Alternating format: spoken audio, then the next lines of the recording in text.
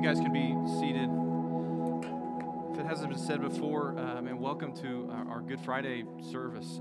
As we get to gather and to look and reflect upon the cross, as we've been on a journey, as we've had readings and prayers. I don't know if you guys caught it, but we started all the way back in Genesis chapter 3, when it was very much a dark day, when humanity decided to take matters into their own hands, and yet God continually pursued his people.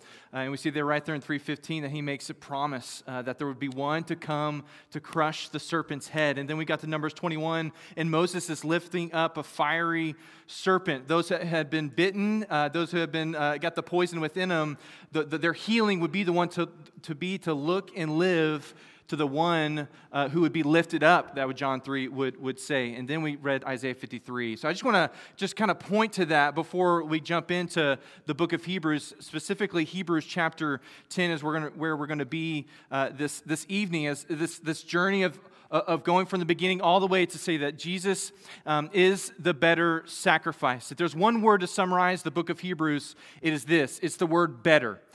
Throughout the whole entire book, like through chapter, the author is saying that Jesus is the better Moses, Jesus is the better priest, Jesus is better than the Old Testament system. And on this Good Friday, we'll see that Jesus is the better sacrifice.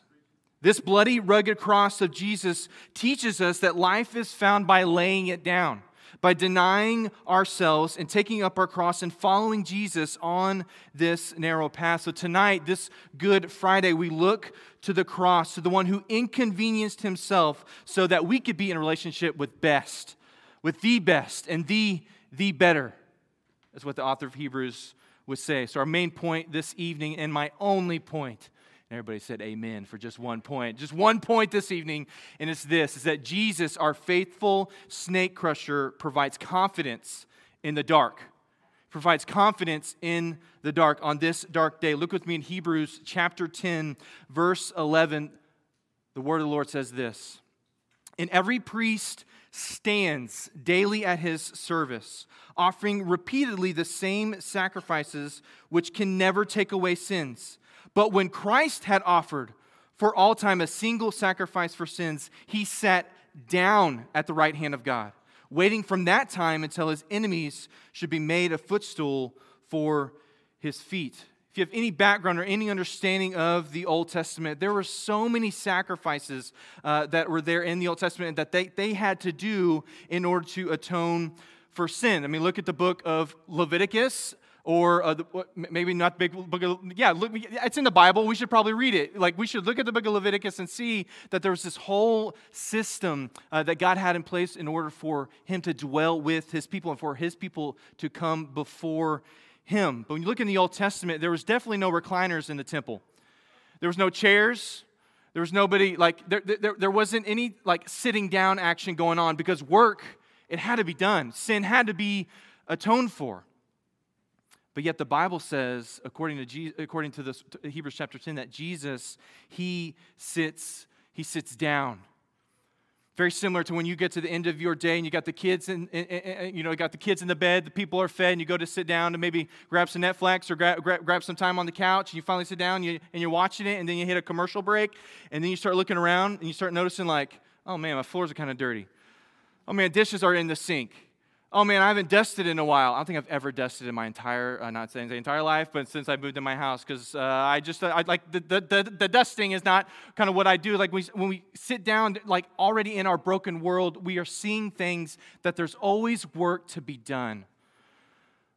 But church, when it comes to our salvation, when it comes to our eternal security, when it comes to new life, Jesus has sat down. The work is complete. It is finished, as he would say on the cross. But when Jesus willingly laid down his life, the Bible says that he sat down because the work is complete. So some of us are coming in tonight maybe drowning with the pressures of life. And we're wondering, where is their life? We can't seem to get to the top on our own. But this is why Jesus plunged into our broken world, not to take us out of it, but to be our breath and to sustain us in the midst of it. Jesus gave up his breath so that we could find our breath in him. And because Jesus sits, we too can sit down on the inside, knowing that our King is ruling and reigning for His glory and our joy. Rather than standing up on our own, we look to Him through the one who has seated and to sit with Him, our King and our conqueror, who's come for us. But on this dark day, on this Good Friday, this one that would come, the shouts that we talked about on Palm Sunday, the one that would say, Hosanna in the highest, tonight they're saying crucified, because Jesus didn't deliver on the expectations that they had and that they were expecting Jesus to fulfill for them. And from the very beginning, in 1 Samuel, the Bible talks about that the people came to Samuel and said, Samuel, we want a king. We want somebody to rule over us. Like the other nations. The other nations got this going on where we've got this expectation of what a king should be, and we want that. And Samuel goes to the Lord disappointed, prays to Him, and God says, hey, give them over. Listen to the people's voices. They've not rejected you, but they've rejected me as their king. Church, what expectations and preferences are we putting on Jesus this evening? Because if our eyes don't look and live, Numbers 21, if our eyes don't look up to the cross, if we don't look horizontally, then we're going to be distracted horizontally and fall into the trap of comparison and miss what Jesus has in store, which is mainly Himself. Have we rejected the King and maybe not even known it? Because if Jesus suffered to bring about good, if this was part of this plan, part of this Good Friday, who are we to think that we would be beyond suffering? But it's in suffering and death, this Good Friday, that He gained life. Jesus was whipped in order to win over sin and death. Jesus endured a crown of thorns so that we could be crowned in glory. Jesus was mocked with a purple robe so we could be robed with His righteousness. Jesus was tortured to be our treasure. Jesus was spit on so we could be showered by His grace. Jesus was forsaken so we could be found. Should I keep going, church? Jesus was betrayed so we could belong. Jesus was alone so we could be present with Him. Jesus was nailed to a cross so our hearts could be nailed to His. Jesus was thirsty and so to quench our thirst. Jesus hung on a tree to set us free. Jesus took on the dark so we could abide in the light. On this dark day, on this Good Friday, Jesus, our faithful snake crusher, provides confidence in the dark. When it's dark.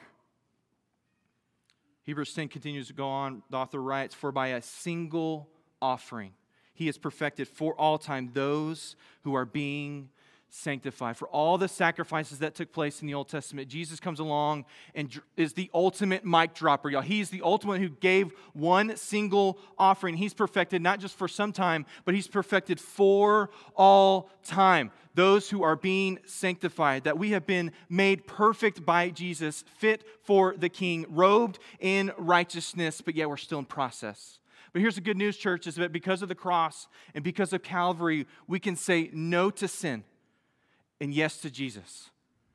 If you don't know Jesus tonight, if you don't have a relationship with Him, the Bible says that we are in chains and that we are in bondage, and there's nothing else that we can do besides say yes to sin. But we look to the cross, church, tonight, because this is our confidence. This is where I find our confidence that because of what Jesus has done, because of what He has taken place, because He stood there in our place, we can say no to sin, no to disobedience, and say yes to Him.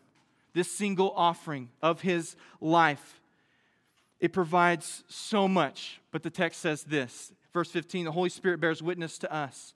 For after saying, this is the covenant that I will make with them after those days, declares the Lord.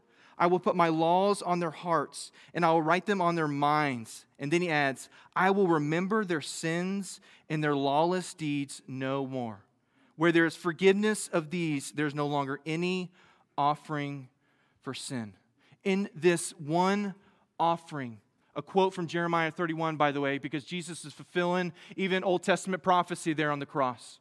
And in His life, in that single offering, He's made us right with God. He internally makes us new. He eternally secures our salvation. And here's the one I want to land on, is that He provides total and complete forgiveness of sin.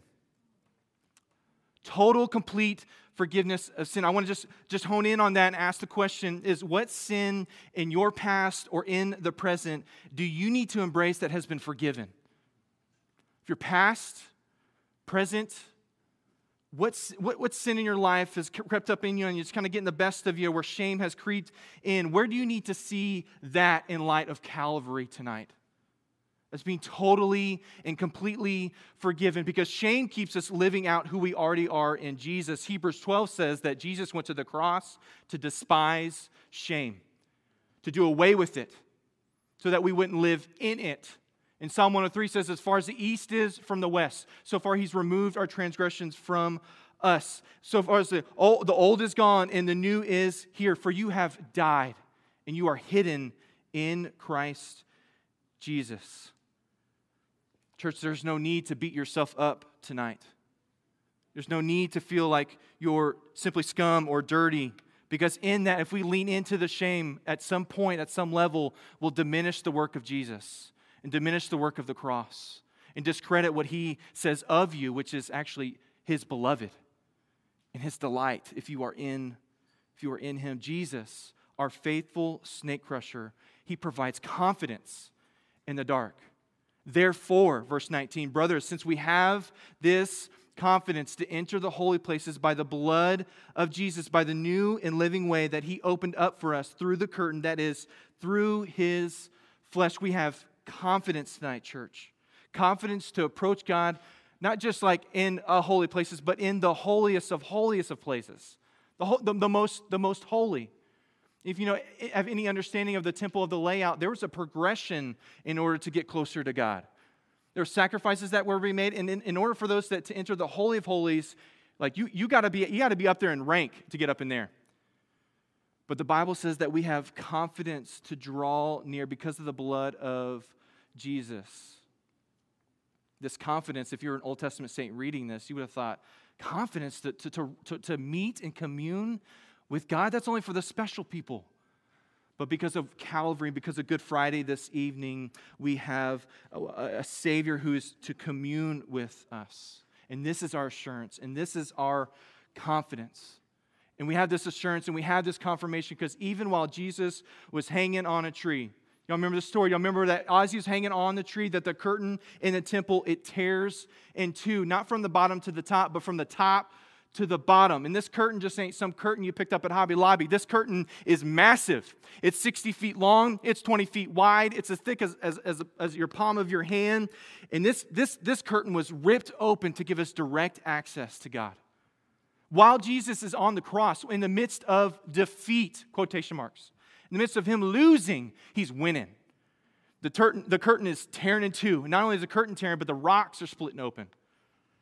Remember this? While on the cross, rocks are splitting open. The earth is shaking, because if we remember back in Palm Sunday, Jesus said, hey, if these people aren't going to shout my worth, the stones are going to cry out. What happened? Fast forward to Good Friday. Here He is on the cross. He ain't getting no praise. He's alone. He's forgotten. He's forsaken. Ain't no one giving Him praise in the presence of slaughter. The rocks can't help but burst, y'all. And that's exactly what happens to our heart. Because we have a heart of stone that can't on its own burst open to be sensitive to who God is. God's got to do a work in us. So listen, church, there may be someone in your family who's got a heart of stone. Jesus breaks the rocks. And because He breaks the rocks, the physical rocks, He breaks spiritual hearts and my spiritual heart. And I pray that He'd break your heart that beats and longs for Him. He's the rock breaker. And He's the one who was broken for us to make us whole. This is what He does. And so if that's you this evening, if you're feeling distant, you feel like, I don't know about this whole relationship with Jesus thing, look to Calvary. Look to the one who pursued us and has a hope of change. He's our only hope. And for those that may have people that don't know Jesus, and you've been praying for them, and you have family members, and you have kids, and you have neighbors who are longing for them to know Christ, look to Calvary and look at the rocks breaking open. Keep at it, church. Keep praying for your kids. Keep praying for those who may be cold and hard, because when Jesus shows up, He melts the heart of stone and puts a heart in us that beats in line with his heart. Jesus, our faithful snake crusher, he provides confidence in the dark. And since we have this great high priest who is over the house of God, the Bible says, let us draw near with a true heart in full assurance of faith, with our hearts sprinkled clean from an evil conscience and our bodies washed with pure water. From the very beginning, God has gone on record in drawing closer to his people and wanting to commune with them, to dwell among them. So the main question that maybe we should ask ourselves is not what are you doing for God, but how is your sitting with God? How is your lingering with God? How is your communing? How is your sitting? Because Jesus sits, he invites us at the table to sit, which we'll celebrate here in just a moment. And I know this verse has been read in our Lenten journey, but I just want to point out it just one more time. Psalm 27 says that David says of himself, King David, which if you're king, you could ask for a lot of things. But David asked for one thing. This one thing was that he was going to seek after, that he would dwell in the house of the Lord all the days of his life, and that he would gaze upon the beauty of the Lord and to inquire in his temple. This didn't get old for David. And I wonder, the question is this communion, is this relationship with Jesus, have we taken something that has been miraculous and drifted into just complacency, into mundane? The curtain's been torn, rocks have been breaking open. Jesus has come after us to pursue us, and he invites us to draw near to him. The question I want to ask us is, what is preventing us from drawing near to Jesus? What's hindering us in our walk? Is it self-righteousness? Is it legalism? Is it anger? Is it resentment? Is it bitterness?